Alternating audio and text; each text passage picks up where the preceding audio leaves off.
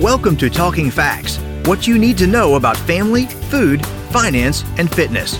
Hosted by the University of Kentucky Family and Consumer Sciences Extension Program, our educators share research knowledge with individuals, families, and communities to improve quality of life. Hello, and welcome to Talking Facts. This is your host, Dr. Jennifer Hunter, Assistant Director for Family Consumer Sciences Extension at the University of Kentucky. Today, I'm pleased to be joined by Dr. Carrie Ashurst, our Senior Extension Specialist for Family and Relationship Development. Welcome, Carrie. Thank you.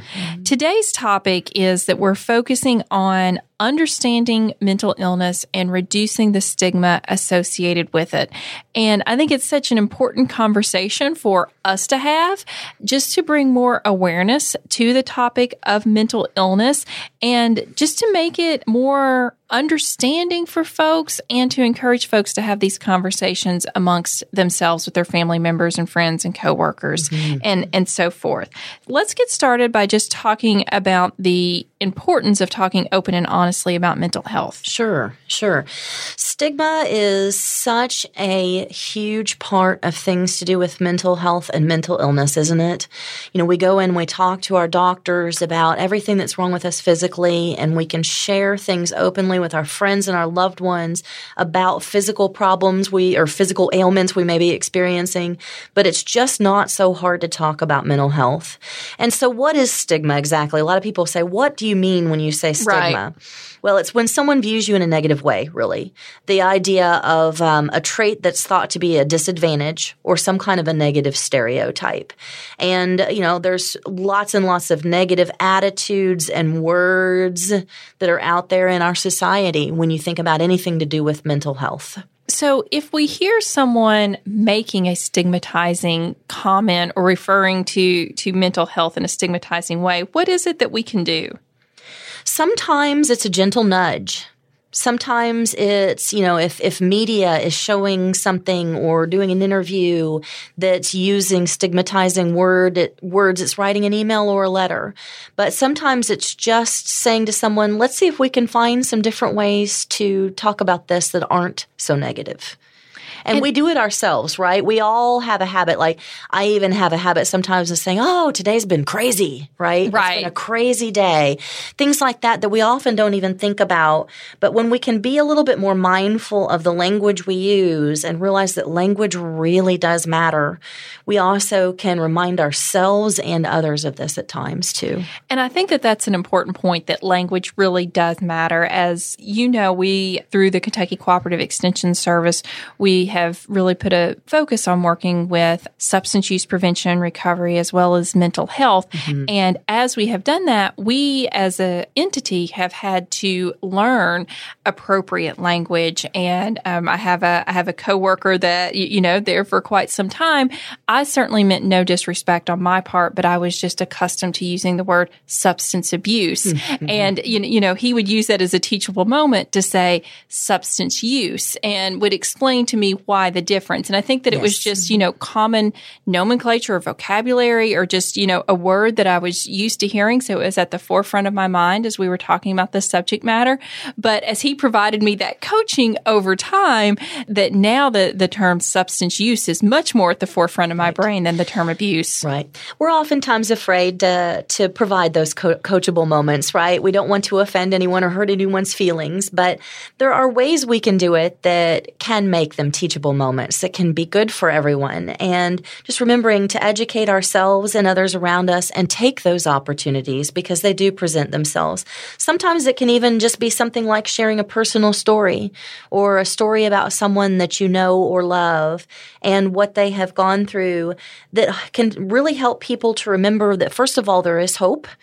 That, you know, when we're talking about mental health, diagnosable mental disorders, we think of it as being gloom and doom at times, right? We think of it as being, you know, no hope or no recovery, no proper treatment. And that's not true at all. That when we talk about stories and share those with people, we are providing that hope and that realization that treatment and recovery is possible.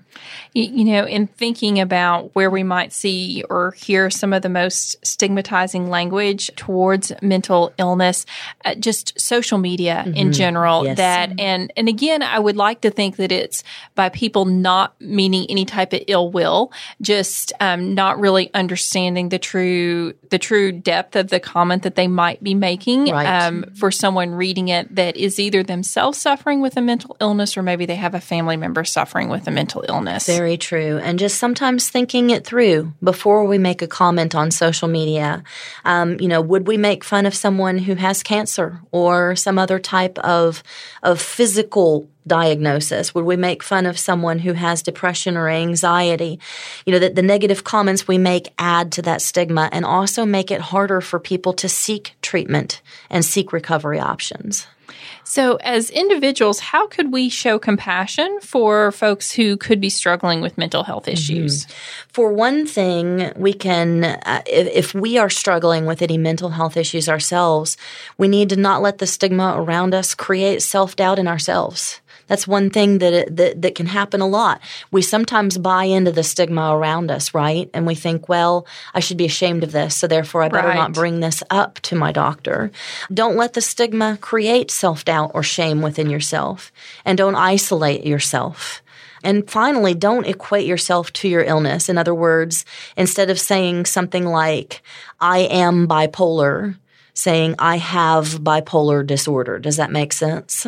It certainly does. It certainly does. And then in terms of loved ones or friends that you know who may be struggling with any type of mental health issue, helping them first and foremost to realize that help seeking is not a negative thing. It is not admitting you have a weakness. In fact, it's a strength. Reaching out and saying, I need help. We all do at times, and we all have overwhelming moments in our lives. Helping people to connect with local support groups or other things that will keep them from isolating themselves. And then if you're dealing with a child, getting involved in the school, learning what the school in your local area has in place to be able to help to reduce stigma and reduce discrimination and provide opportunities for children. And then just finally, as we said at the beginning, speaking out when you get the opportunity against stigma. Express your opinions at events, in letters to an editor, on the internet, anywhere you can, saying, let's be positive and let's say people are not their illnesses. I completely agree. And I know that you had shared with me earlier about examples of way individuals could show compassion for specific populations. So maybe the homeless population that could be struggling with mental illness. Absolutely. Yeah, that there can be a lot of great ways that you can work with homeless populations, for example, where there is oftentimes a higher percentage of mental health issues.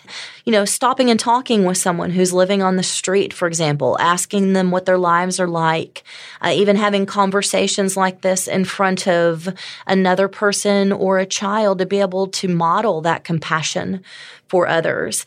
Just that simple act of showing concern and walking up and talking to someone who is homeless can make their day so much brighter. They've often been reminded of the darkest sides of humanity or people being afraid of them or avoiding them. And we can show lots of compassion to people who are suffering and use that as a way to teach others as well and model that behavior. I liked what you just mentioned there about modeling in front of your kiddos, that these are important conversations to have for parents and guardians to have with their children, in sharing with them that mommy or daddy or grandma or grandpa, that, we are not perfect, and that if we do say or do something that could be considered stigmatizing, about recognizing that again as that teachable moment, but having the conversation with them as well to destigmatize mental illness at a young age, I think is very important. Absolutely. And then even going out and doing some things. It can be small acts of kindness and compassion. Buying socks or ready-to-eat nutritious snacks, blankets, things that you can disperse to people or to an organization, or asking someone that you know who has experienced a mental health issue to share their story with you or to a group to be able to help increase understanding and then therefore reduce stigma. Because stigma really at the end of the day stems from a lack of understanding.